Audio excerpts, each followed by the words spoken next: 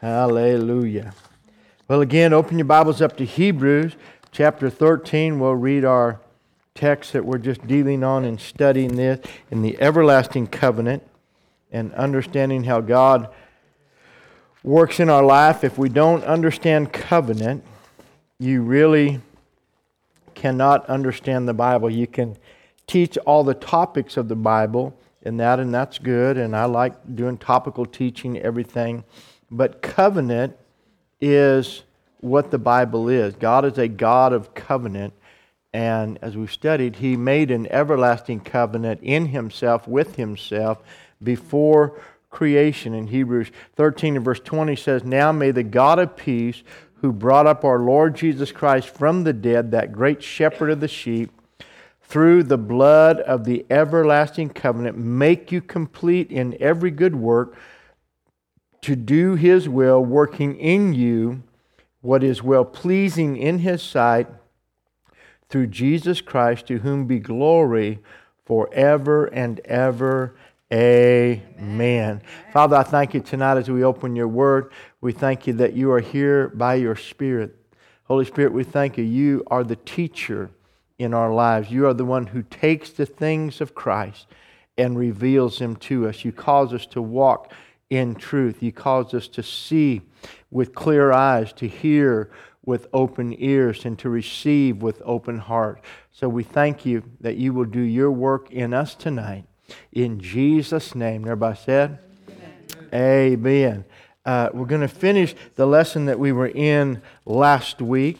And so if it looks familiar, it's because we're just tying up on that. But we began last week just talking about the area that we need to hold on to some basic in our understanding of how God works in the earth in time. And that's so important. In fact, I was having a conversation when we look at everything, and if you read this book, the back of your Bible has an ending to it. And the ending is the end of time as we know it. We're coming to a place of the end of time. And when you study end-time events, or you study eschatology, the study of things to come, and Bible prophecy, everything points to an end. And there are things that are happening, and when you hear about the last days, there's a lot of teaching about the last days, and then as you see more and more of these things happening, then it lets us know that we're getting closer to the end of time. And so then how ought we to live if that's the case? Now let me ask you this. What is the one thing that God is concerned about in the earth? There's lots of things we'd like Him to be concerned about, but just souls is it. Because man was created for fellowship with God. And time actually began with the fall. Adam and Eve, as we shared with you last week, they were actually birthed or created in eternity with God. They were in the garden in a perfect place. There was no time until the fall. God said, "The day that you eat thereof, you shall surely die."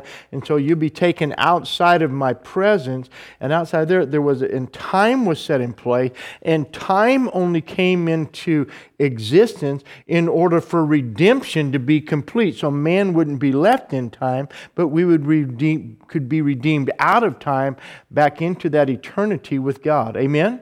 And so Jesus came, and so our hope is in eternal life, not time life. Amen? We're not just trying to do it better. And man today, and you hear me say it all the time, but we're so obsessed, and we give so much effort and spend so much money on getting the most out of our time with very little. Look at our society, all the beauty aids, all the health aids, all the this aids and that age we have, trying to have just a little more time. Amen? But we should be thinking more about eternity. How many would agree? So if we have eternity in mind, then regardless of what happens here, we know that we have that hope. That's why Peter said that we're able to give people an answer for the hope that we carry. And so we carry the hope of heaven or life with God for all eternity in our hearts. Amen? And so it's good to understand how God works in time. And as I said last week, and then we're going to jump inside on this, God's Word is eternity's entrance into time. And so we just have to keep that. God is an eternal God. He's not in time. God doesn't, you can't put eternity into time. So God basically exists outside of time, but He has a way of interjecting Himself into time. And so in the everlasting covenant, when He did that, He established some things before time began. He made a way, an entrance in. And His Word is His declaration of how He will work in time with man. Are you with me? And so if I want to see God show up in my life, this is the way He comes into time, through His Word. He does His Word in time. So if I want an answer to my prayer, if I want things, then I have to know what the Word says, because God cannot violate His Word. He can't come in a way that's contrary to His Word. Would you agree?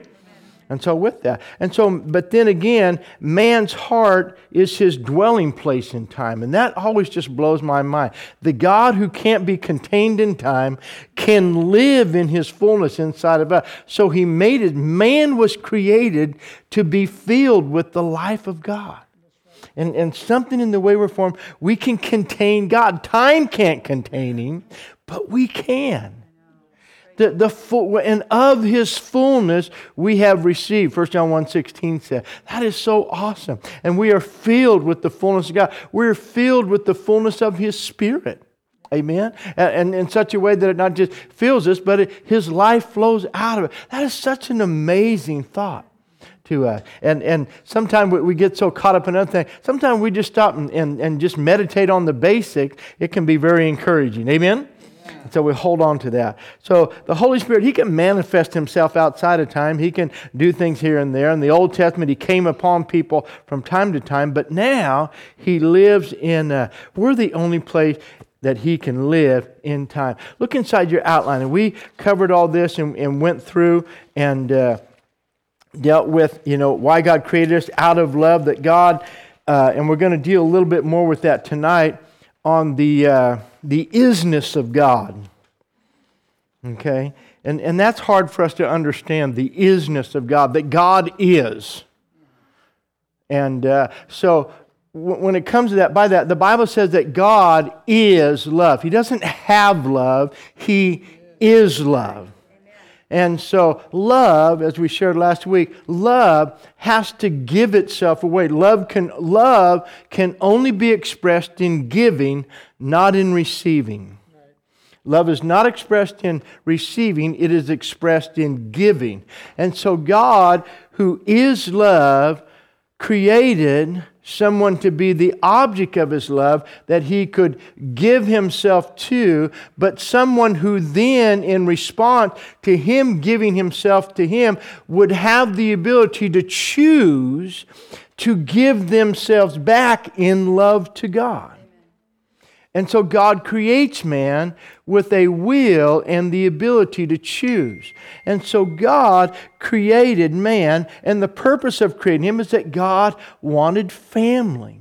That's why we're called. The Bible says we are the family of God. We are the children of God. And so His heart is there, and we kind of ended up here last week in this area, is that in that's what drives us. Men and women, as we reach a certain age, we grow up in maturity, we begin to desire companionship and fellowship, and we want family. We want a home. We want to that experience that is in us that comes from God, being made in His image. So I want you to skip down, and we kind of left off here on point number D. The basic definition of creation is this.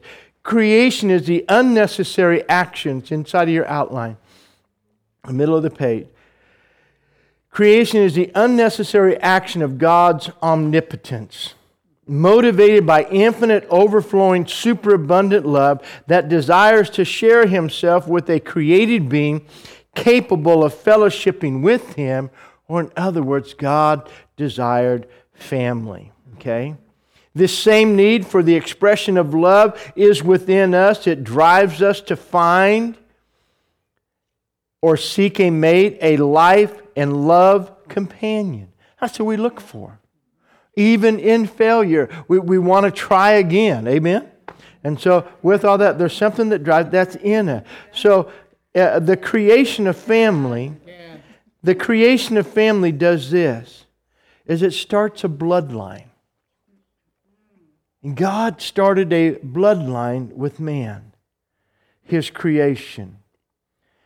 And so, you and I, we are saved and connected by virtue of the blood. All of humanity shares a common thread of spiritual DNA that connects them to and proves that they are the children of God. Or that He, God, is the legal father and carries the responsibility for our lives on every level. Now, let me just... In the beginning, when God created man, He created him in a place of perfection. It is good. Everything was good. When God says it's good, it means it's complete. Doesn't need to have anything else add to it. For God, okay, it's perfect. It's right. It's good. It's not missing anything. Okay? So it's complete. So man was created perfect, not needing anything. And so then out of that man, all of creation was to come forth. They were to be fruitful and they were to multiply and replenish the earth, was what God declared over them. Amen? And so we know, as the Bible teaches, that all of humanity came forth from the seed of Adam and Eve. But then Adam and Eve in that garden, they passed down the bloodline of transgression. Adam's blood became tainted. We're going to see in a moment that it's interesting for Jesus to come into the earth. The seed of man carries the seed of the transgression. Okay? It's not Eve's fault. It was Adam's transgression. And so if you understand how God works in there, it doesn't fit into our culture. It causes all kinds of rebellion. But God established this. And so, but what I'm trying to get you to see is that when you take this out, when you take the seed and the fallen nature and it disseminates out through all of humanity has its tie back to the original creation of perfection. And that original creation of perfection is connected to the DNA of God. And so God carries a responsibility and an accountability for all of His children, all of humanity on the whole earth. That's why the commission was to go into all the world and preach the gospel. God wasn't content just saving a chosen people, but that all people. That's why you read in the prophets that all nations and the Gentiles and all people of every tongue and every kindred and every tribe will be redeemed. Amen? And so we see that. So God takes ownership and responsibility for all of His creation. Are you doing all right? Amen. And so we see that bloodline is there. But on our part, that's why we can plead the blood. When we understand this, people go, I'm pleading the blood. Why do we plead? People, what do you mean, plead the blood? That means, wait a minute, I'm your child. That's right. If you did the DNA test, I'm a child of God. Amen. And so that means that you have accountability for me. That's why they find out, when our children are minors and they act a certain way, they don't make the child pay, they make the parents pay. You carry responsibility for your children. When they become an adult, okay, then they assume that role of responsibility. And then when they have children, now they're responsible for their children. But that same principle applies to us with God. We are His children, and He has accepted full accountability for our life. Doing all right? Amen. Okay. So the gospel is God's love letter to His children that are lost in the world of sin to come home. For the Father loves them and is waiting for them to return. How many would agree? Amen. Okay. Amen. See, now covenant is the highest form of expression in a love relationship. If you really love somebody, Jonathan loved David. And out of his love, he said, let's make a covenant together.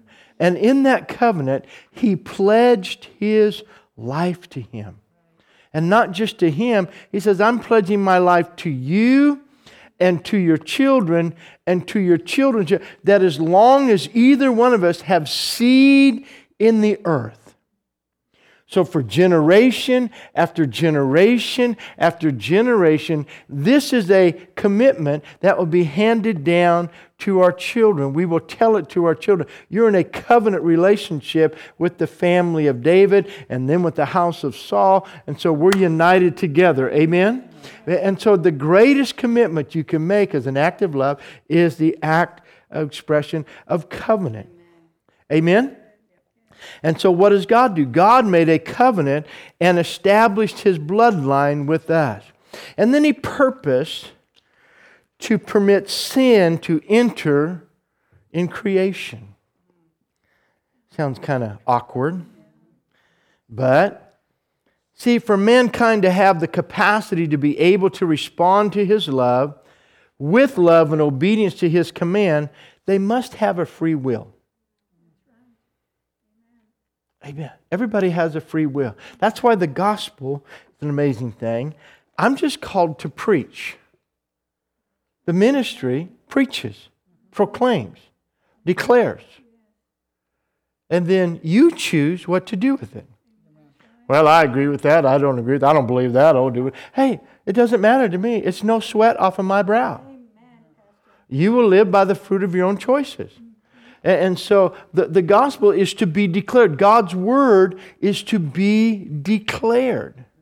Amen. And so you plead. It's just like with our children. You're gonna raise your children. You're gonna speak to your children. You're gonna teach them and everything. But there comes a day when they make their own choice. You can't make the choice for them. They make their own. You want them to choose wisely. But you can't make them choose. You can speak to them, you can counsel them, you can teach them, you can train them, do everything you can, but bottom line, they will make their own choice. And then they will live by that. And if you're a wise parent, you won't bail them out of every bad choice. Hopefully let them reap some of their own harvest so they learn not to continually be stupid. God allows us to reap the harvest of our choice. That's why Galatians 6:7, be not deceived, God is not mocked. Whatever a man sows, that shall he also reap. Amen? And so with that, God allows us to walk through the consequences of our choices. He graces us and strengthens us to do it, but He doesn't bail us out. Are you doing all right? So we dealt with a little bit of that last week, and so if you missed it, you could get that. We'll talk about that too. Some of that in the area of forgiveness, also in establishing a bloodline there. And that what we dealt with last week is that when your children grow up and they get married, that's a new bloodline. That's a new line of authority. So as parents, that's a new line of authority. I don't have authority in that house. That's my son's house. He's the authority in that house. If they ask me, and that's when my kids ask me, say, Dad, what do you think? I said, I don't think anything. I'm in spectator mode. I did my job. This is your line of authority. If you want advice, I'll give you advice. But you're the authority over that house, not me. And today, parents like to go in and try to still be the authority and still raise their kids. And so I encourage you to go home and mind your own business. Amen. Let them learn. Amen. Go home and have a bowl of ice cream. Amen. So, man had to have this free will, or God gave man a choice. And sometimes we're trying to control the outcome of everything. We want to control the outcome with our children. God doesn't do that. He gives us free choice. And we choose. Okay? And see, love cannot be programmed into a person, nor can it be imposed. Love must be a free choice of the heart. I said it a moment ago. God, who is love, wanted someone to give His love to. So He created us like Himself in His image and with the ability so that we, as people who can experience love, would then want to choose to give our love back to Him. Amen. Are you with me? Okay, but it has to be our choice. It has to be a choice to give that love. You can't make somebody love you.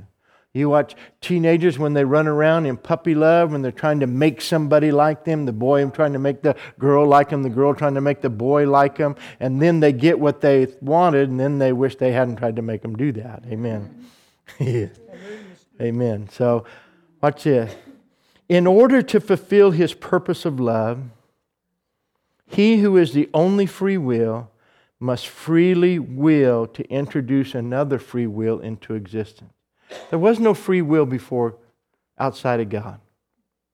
So God says, I am the only free will, and in order for this to work, I have to introduce another free will, full well knowing that if I do, they could choose to reject me. Amen?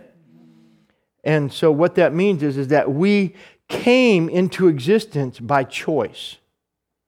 God chose in Himself to make us. And we return by choice. Are you with me? Everybody returned by choice. It doesn't happen any other way. Man must be created with a will that is completely free to choose to respond, to God's love with loving obedience, or to choose to divorce himself from God and demand independence. And that's what we're seeing in our culture today. We're seeing a nation that's choosing to divorce itself from God. And we're watching it go down the slope of destruction. But we're choosing that. And then people are standing by, and we're allowing that to happen. And there's some onus upon us, some responsibility upon us, that we have to be a voice from time to time. Amen? And we have to speak up. And we're supposed to be salt and light in this area. But here you have man choosing to divorce himself from God and demand independence, whether it's personally or whether it is corporately as a nation. But see, actually, it's impossible for the creature to be independent of the Creator. Amen? It says, I want my own way. I tell my kids, that's fine. Okay? Just strip off all your clothes. Amen. And head out the door. Because naked thou came in and naked thou's going out. Amen? Go make it on your own. Go ahead. You can be free. Go ahead. Take off. Hallelujah. Da-da-da-da-da. It's amazing. Amazing how they can have a change of heart. Amen. When they stop and think, wait a minute, I don't know if I'm ready to be independent on myself or not. Amen. I need to be connected to the Creator. Hallelujah. So think about it. See, as God's creation, we're dependent on the Creator for the breath with which to announce our own rebellion. Come on, we speak out. We wouldn't even have breath if He hadn't given it to us. Amen? That's right. So now, watch this. Man's illusion of independence is in seeking meaning in himself. That's what we have. We have science, we have creation, we have all this stuff. Man's trying to find himself by himself, in himself, and that. Becoming a self for himself, something opposite of God's choice. And recreating himself into something outside of God's original intention. Let me just pause here, and I want to interject this. And I said it earlier about God's isness. Okay? So God is what? God is love. What else? Huh? Hey, God's peace. All right. What else? Okay, He's peace. He's joy. Faithful. What else?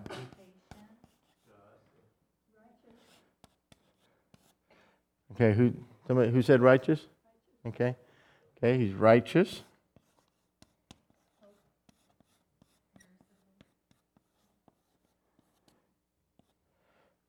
Okay. Huh? Okay, yeah, He is. Purity. Okay. Okay. Well, if I am, it would be I is. Okay, depending upon what part of the country you're from. And, okay, now what? So, are these things that He has, or are these things that He is?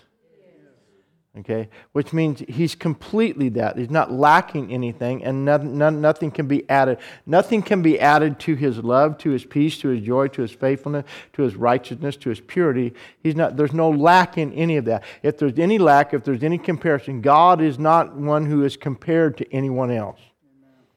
Okay? There's no comparisons in God. And so if we don't understand that, now we have a problem with that, because these are what are called, that's what's called an absolute. Okay? God is absolutely love, peace, joy. The other thing He is, what about truth? Okay? How many know we live in a world that doesn't want absolute truth? Okay? So, the way to define that, and the best way to do it, let's just deal with righteousness right now, because this kind of ties into this whole thing of what we're looking at in the area, and in understanding covenant. And if you don't understand what covenant is, part of that in the provision of covenant is that all that the person is, you pledge to someone else. All that you are, you give to someone. Even in our marriage vows, all that I am and ever shall be, I give to you. Okay? And that's what we do in covenant. And so God has already declared, all that I am, I give to you, and I give it to you in a covenant, in an everlasting covenant. And we keep trying to get pieces of this, but when I understand covenant, I understand that I have it in completeness. And the clarity of understanding, and understanding how God works and how what He's pledged to us in covenant and in His Son and us being in Christ, then we just stop and we step back and we begin thanking God and praising God for what is ours. We move out of the beggar mode and into covenant mode with God. Are you with me? Okay. So let me put you like this. And so with this, how many know that Jesus says that the will of God is to be done on earth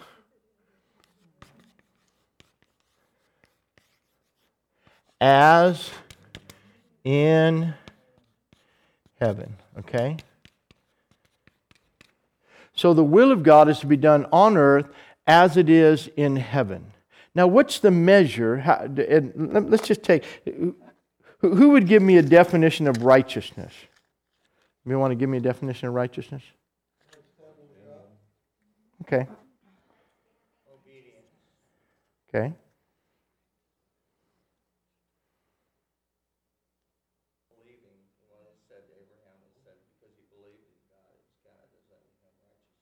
Okay, true.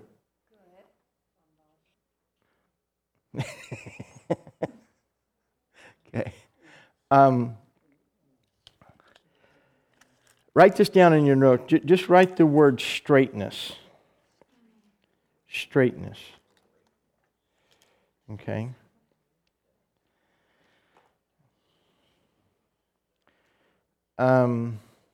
Straightness as in conforming to a standard. Okay? So God, the righteousness of God, they shall be called trees of righteousness, the planting of the Lord. Okay? I need to tilt this just a little bit.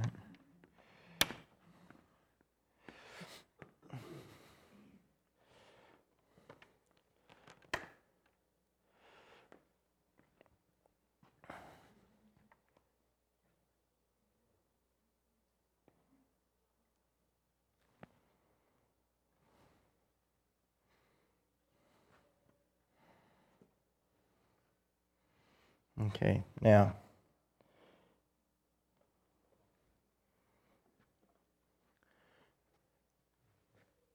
if I want to transfer this mark down to the floor,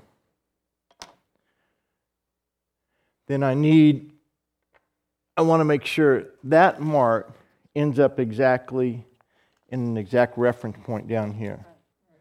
Okay? I want this wheel to be done down there. All right?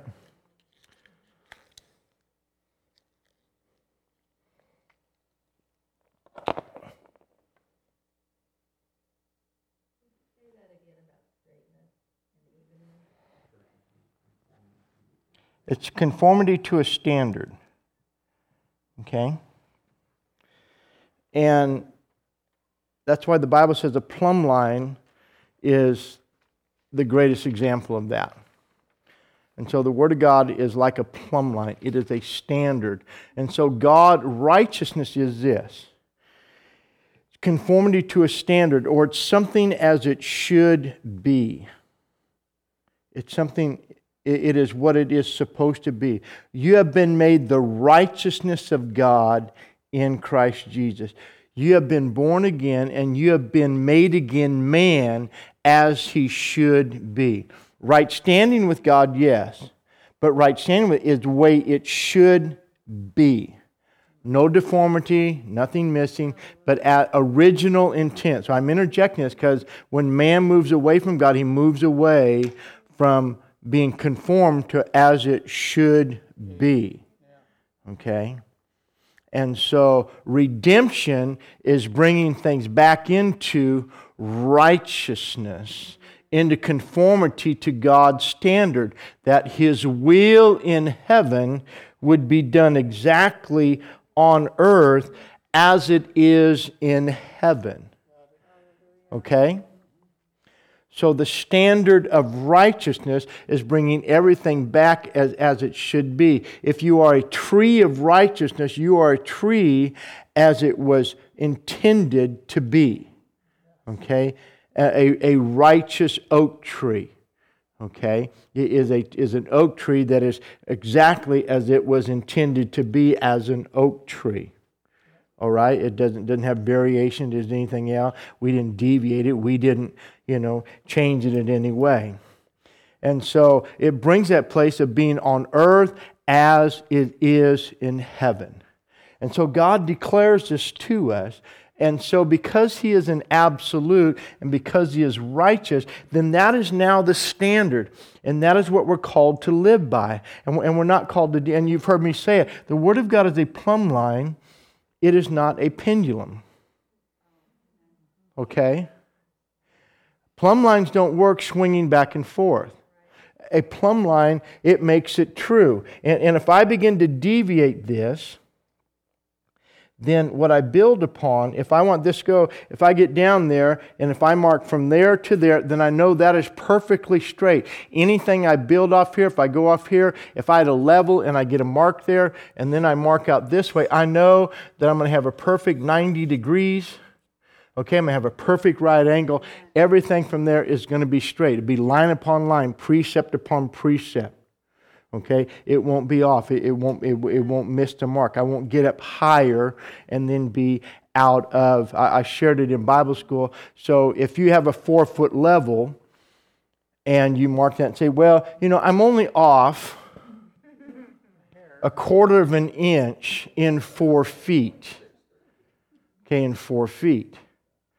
Okay, well then in 8 feet, that's a 1/2 an inch.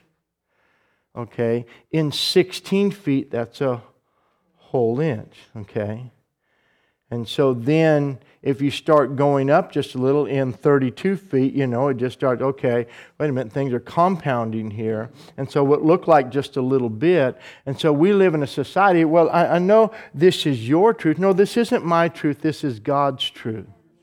And God is an absolute. So people say, well, you have your truth and I have my truth. Okay, well, it doesn't work that way. Because there can't be two truths. You just can't. There's no such thing as multiple truths. Okay, there's just one. So that's why Jesus said, look at, Jesus comes as in His isness and says, I am the way, the truth, okay, and the light. So God is light, okay, and in Him is what? No darkness at all. None at all. So they're absolutes. All right? And so then, but if I begin to understand that, and I begin to look at the attributes of God and the character of God, and I see that God is absolutely all that He has declared, then I can have great faith when you look at Abraham. Michael said Abraham believed God, and it was accounted to him as right, because God made covenant with Abraham, so everything God declared him to be, Abraham believed that it was absolutely true. And he was able in covenant to stand on that and to believe God and to receive the promise. And that's what I'm trying to get across to you, that when you become convinced in the absoluteness of God, in who He is and in His character, and when He declared, my will be done on earth as it is in heaven, it will get from here to here. This is my declared will. And it is straight. It is true. This is the standard. And if you will agree with it, you can walk in it. Amen. And so what I do is I want my faith to be connected to the plumb line of righteousness. Amen. I want to conform to that standard. Are you with me? Not try to shift it, not try to, well, I know it's there, but, I move over here, or a little bit over here, or that. No, I want it right there. Amen? Okay. But our problem is that we live in a society that doesn't believe in absolutes. Everything is redefined. Truth is being... They had an article this morning, I heard it on Fox News, played it this morning, that they had our military come out, and in the Navy, and the Navy guys are coming out, that you can no longer call a person a seaman. We're taking man out of our, no longer seaman first class. Okay, because why? Because we're no longer a nation and a people of absolutes. Now we're a people of redefined identities. Are you with me? And so it's just, but that's where we live. Now, hold on to this, because that's the extreme, but here's the other side. When you live inundated by that, and we live in that society, and that's around us all the time, some of that has a tendency to get on the inside of us, so that it begins to have, in a way, an unconscious effect upon us, that it takes a conscious intent on our part to move back and to have our life centered on the absolute truth of God's Word and not to deviate it. Instead of trying, because most of the time we're constantly trying to get God just to bend a little. I know the Bible says that, but I know this, and so we're constantly trying to kind of realize, get things are doing all right to line up with that. And it doesn't do that. Because, I can set that moving, but when that gets done moving, you know where it's going to end up? Right back at truth. It's going to quit, and it's going to end up right back at God's will. It's not going to change. But see, we live, and to one degree, President Obama was correct. We're no longer a Christian nation. We're an atheistic, humanistic nation.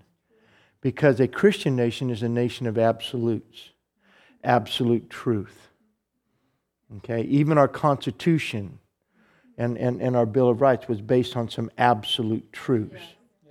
Okay, we got all men are what? Created equal. Okay, and are endowed with certain inalienable right. They're endowed with that. They're given that. Okay, those are declarations based on absolute truth. Amen. But today we don't have that, and so everything is being redefined, and God just has the audacity to say, "I'm the right one. I'm the one that's right," and that. And so then we, in a society, this is what's coming down to. And even when I'm praying over this election, depending upon what happens and who gets elected, we could very easily see a lot of our rights be eroded away. We could literally come down to see where that just our freedom of worship and things being done. And so then it's going to come down to us on understanding, how am I going to live? What am I going to do? Am I going to be back up? Am I going to be intimidated? Or I'm going to be willing to endure maybe persecution for... Blessed are you when you are persecuted for what? Righteousness' sake. For so persecuted they the prophets who were before you. So persecution for living to the standard of God, being conformed to that standard. He said they will persecute you for righteousness' sake. Well, I can't move off of that because I'm in a covenant with righteousness with God, and I'm desirous of His love. I want His peace. I want to be filled with His joy. I want to see His faithfulness and His promises coming to pass in my life. I want to have His purity over me. I want to be anchored in His truth.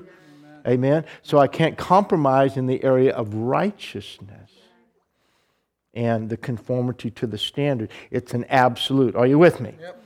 Okay. So I shared that with him because here's where it says that man, when he tries to recreate himself, he moves outside of God's original intent in creation. Okay? And so we're no longer straight, we're bent. Okay? The potential in creating a person with the free will is the sin that they may choose and the death that would then be loose in creation. See, life is only in the Creator, not outside of Him. And so the bloodline connection is this. Sin entered the bloodline, the very life of man with a choice to be independent. And so it would take sinless blood to redeem man. That's why the Bible is a book of blood. There's no remission of sin without the shedding of blood. Amen? And so, this is where we just have this challenge again. Renewing our minds takes some effort on our part. It's like tonight, this teaching, every Christian needs to sit and have teaching on this. Had a gentleman tell me that I was never discipled. I want to say, do you go to every service? Years ago, I heard Willie George said this. He said, I never counsel anybody unless they'll come to every service for 6 weeks straight. Sunday morning, Sunday night, Wednesday night, every service with their Bible and a notepad. If they'll come to every service for 6 weeks straight, then we'll set a counseling appointment. He says the majority of the time people call up and say, I don't need it. I got my answer in service. Because the only thing you have to give to people is the Word. And so in a steady diet of the Word, you're going to get the answers that you need for life. Okay? Depending upon what topic, still things are going to come up. The answers are there, but they're in the Word of God. Amen? Yep. And so we need that. But it takes the effort of renewing our mind. That takes some effort. So we must learn of God. Learn of God for who He is, not for what we desire Him to be. I want you to get that. When you talk to most people, you'll hear a conversation with them about God and who they desire Him to be. But not really much of an understanding of wanting to know Him for who He is. And that we're invited into all that He is. I don't think we can make Him any better. So why would I want to design a God who's perfect? I can't fix completeness. He already is isness. I can't make Him any better than isness. Amen? He is everything in completeness. And so I just need to trust Him and move into Him. So watch this. Man has these two capacities. Number one is to choose, and number two is to create. God gave those. We're made in the image of God. We have the ability to choose, and we have the ability to create. We live in a world with amazing creations. Amen. I always like watching the whatever channel it is, Discovery Channel, whatever it is, or Animal Planet, and when they have the monkeys making tools. Okay. Learning how to take a piece of grass and go and get it wet and stick it in a hole and have termites come out on it and then lick them off the end. They go, look, he made a tool. No, he licked on grass and stuck it in a hole. Oh, they made a pry bar out of a stick. They pried something. Yeah, they're resourceful or doing whatever. But to me, a tool is that when you know how to make an oven and heat some chocolate and dip the termites in chocolate and then eat them, then you've made a tool. All right? somewhere along there, we got to do better than just, an implement, whatever. So you go, oh, look, they have creative ability. No, they haven't built a house yet. Amen. They don't have hospitals yet. They don't, they don't. I mean, know what I'm saying. So man is the only one who has the ability to create. We have the ability to choose and this amazing capacity to create. And what he creates is in direct connection to his choice. That's what going back to our children, that's what we're trying to teach our children when they're growing up. Try to teach your children. Guys, if you don't choose, your choices are creating the life you're going to live. So we want you to make wiser choices. We're not against you. We just want you to understand that your choices are going to create the life that you're going to live. I have a young man that's incarcerated now that I've been in contact with. And 2 years ago, we were just together and I just began talking to him. He's been in and out since he was just a teenager, in and out of trouble and in and out of incarceration for almost his whole life. And over half of his life.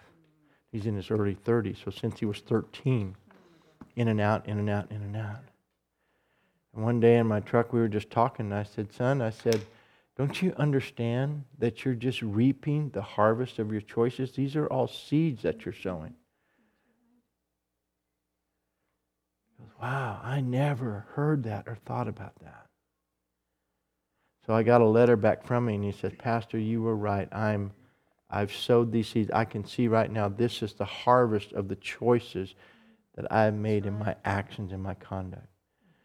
And now it's sad because it's kind of a late situation in his life. But at least he's waking up and hopefully going through this. Down the road when he gets through this next little stint that he's in, they come out, wait a minute, I think I'll just choose better. Okay, and not keep creating this life for myself. Doing all right? Yep. So what we create is in direct connection to our choices. The power of choice has a controlling influence over creation. You need to remember that. Our power of choice has a controlling influence. If you can get people to change their choices, you can get them to change your life. Amen. Mike Murdoch said it like this. He says, you show me your daily routine and I'll show you your future. Yeah. What's your routine? What are your habits? Because those are your choices that are shaping what you do daily. You're not going to reproduce. You're not going to produce anything else. Okay? Doing all right? Okay. So, man carries a responsibility for the bloodline. I wish it was different. This is it's very interesting. Next week, we're going to try and get into how this ties into the incarnation of Christ and how God can come into in humanity. How can a holy God come in to a virgin who is still connected to the fall, but because man carries the seed. Okay? Woman receives it, but man carries the seed and man carries the accountability, which is why fathers are accountable for their children, not mothers. Doing all right? And that whole area in there, it's God's principle that is set there. Again, in our society, we don't like that. We want to change that. So, all right? And so we've done that. We have all these different definitions of everything. But after we get done going through our societal changes, this is still going to come back and stop at truth. Amen? Okay. So watch this. Man carries that accountability. It flows from God's divine order of authority and accountability. Adam, the first man in being head of the human race, tragically chose to rebel against God and introduce sin and death into the race. Or in other words, Adam should have said, no, we are not eating that. Okay? The Bible says that God set man in the garden and told him, don't eat it. Okay? And he should have said, no, we are not doing that. If he had, you and I would be in the garden. Amen. Anyway. Yeah, but it didn't work that way. Yeah, hallelujah. So we'll get it post time. Amen? Get it after time. So he chose to rebel against God, introduce sin and death into the race.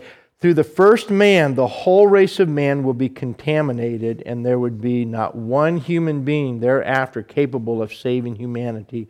All would follow Adam into sin and death. Blood was contaminated by sin. The bloodline would now be passed down from generation to generation. Man now carries impure blood because of the choice of his will. Now, watch it. This is why when you come back to this, no matter how we have to define this, this is the standard.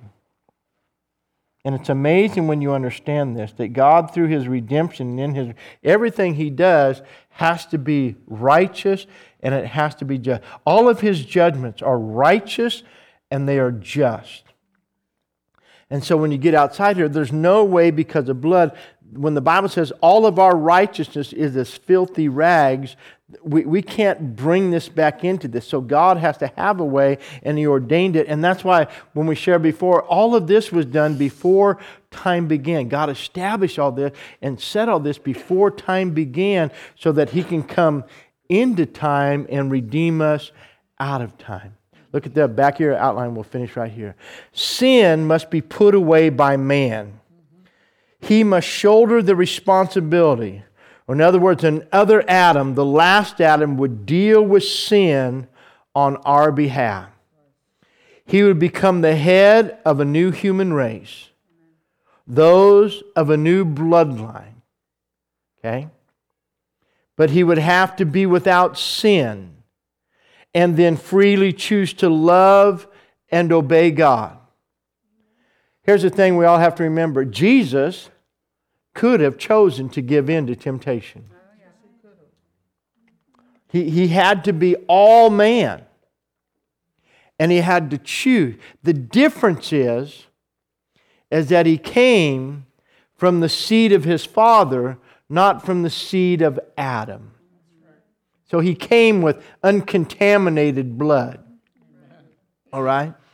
And as the second Adam created with uncontaminated blood, He chose to stay true to His bloodline. And when tempted, He chose to say no to the temptation and to stay and to walk in love with God and to stay faithful. Which is why the Bible says we must... See, now people, I hope you're getting that. People, well, why do I need to be born again? Because you need to be born out of the old bloodline into the new bloodline. Amen? And when you do, this is what's so cool. Then, His righteousness is imputed to us. Okay? So, we have all this is imputed to us. It's placed into our account. We have it all. We get it by virtue of being born again and born into the life of Christ. We are the recipients of all of God's isness. Everything. It is ours. Amen. And it is ours in covenant. Hallelujah. So by faith, we're born again into the bloodline of the second Adam, Christ our Lord. And we must be found in Him, not in Adam. People are trying to stay in Adam and then try to figure out some way to negotiate with God. But it isn't going to happen. Amen? That's right. Did you get anything out of that tonight? Amen. Hallelujah. But if you can get this, in Christ, all of this is ours. We're just in Him. And He is that standard. Now, I just want to live. And the whole thing is He gives us everything. People say, well, I don't have any peace. Well, just go back and conform to the standard because He is peace. Amen? I don't have any joy. He is joy. He is joy. And if I'm in Him, He is in me. His joy is in me. His peace is in me. Yep. Amen? And we're going back. We're just making choices and we're doing things outside of Him. Just come back to that place of rest in Him. Father, I thank You tonight for Your people, Lord. I pray Your blessing, Lord. I pray that understanding would come to each and every one, that we would know that we know that we know that we have been made the righteousness of God. God, that You have brought us back, conformed us to the standard, what You intended us to be. Man, Your creation, recreated, made anew. Born brand new in you. Thank you, Lord, for your love and your redeeming grace. Thank you for the bloodline that we've been made a part of. We give you praise and glory tonight. In Jesus' name.